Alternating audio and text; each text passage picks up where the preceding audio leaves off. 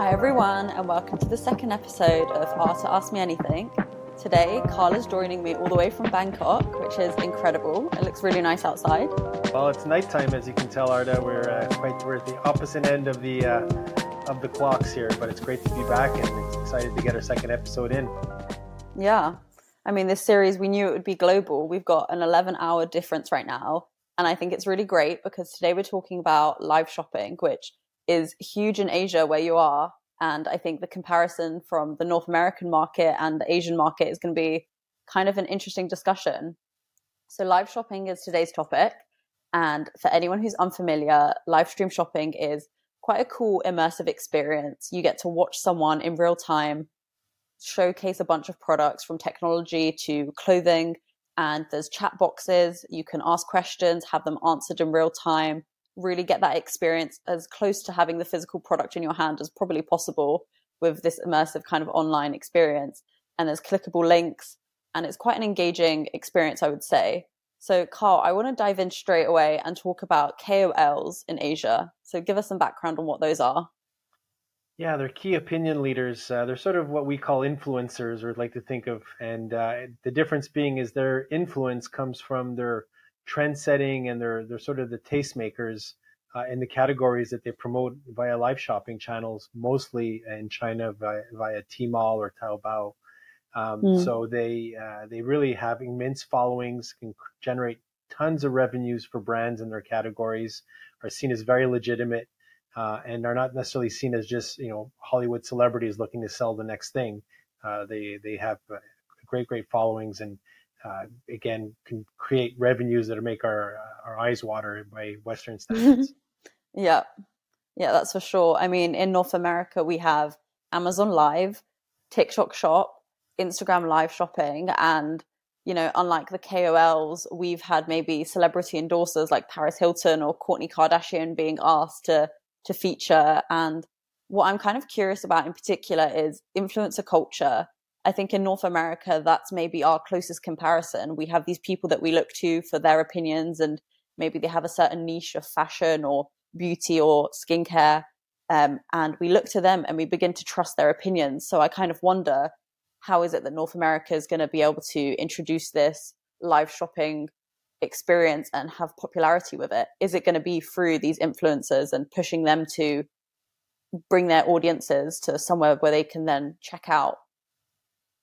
Well, I think it starts actually from the platforms, the technology, making it more seamless. That was another big plus in Asia, that they have these, like I mentioned, Taobao. These are all in one shop, so where you can have everything. You get your entertainment, you get your shopping.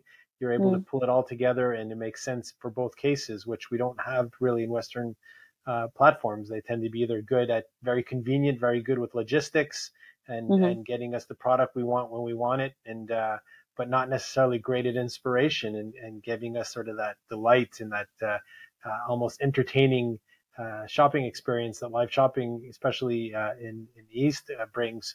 So I think we're still trying to figure out those two things. And you're right, the influencer part is going to be a head scratcher, although we have people in each category in the West that are credible, that are seen as experts in their categories. It's just not using live shopping. So we're still trying to pull it all together. But the idea, as technology becomes more immersive, as you point out, I think we'll see those seams sort of come together, hopefully, and give us the experiences that they've had in the East already for a decade, just with maybe more immersive, contextual experiences that we can add new technologies to. Yeah, we've got the two keywords of the retail industry just summed up there: frictionless and immersive. Two very big important things. I mean, in North America, is this really a frictionless experience? I personally have experienced shopping on TikTok Shop or TikTok Live and buying a pair of headphones that just never showed up. And there was just no accountability or way for me to contact a support, which really kind of decreased my trust in this system. And I wonder, with the same on Instagram shopping, I know they just quickly ask you to fill out your address and your banking information, and then you're just meant to kind of wait and pray that it arrives. And if it doesn't, or if there's an issue, I wonder. And something I think is also kind of key to point out with live shopping and why it's so amazing, with this element of being able to ask questions in a chat box and get these immediate responses, in terms of revenue, it also means higher conversions and potentially lower return rates, which, I mean, another hot topic for us to discuss at some point is these online commerce stores deciding to charge people for returns. That's something that's huge in business and causing really big effects, negative effects on cash flow. And I think if live shopping can decrease return rates, that might be something that businesses are keen to do. Absolutely. It is the Achilles heel of e-commerce. We call it reverse logistics.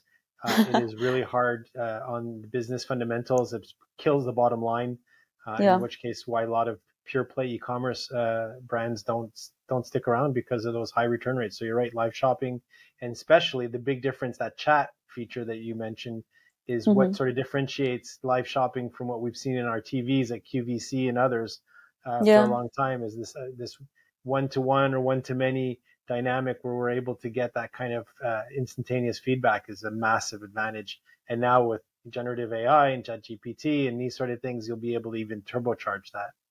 Yeah. And I think the point we could also leave it on is the intentions that consumers are coming onto these platforms with.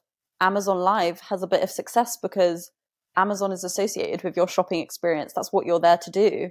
And so maybe is Amazon Live going to have more success than these Instagram or TikTok live stream services because there's so much more that you do on those two apps? So I think that's something to consider. And I'm quite curious for everyone who's made it to the end of the video. Thank you for watching. Let us know in the comments. Have you purchased from a live stream shopping experience? Would you?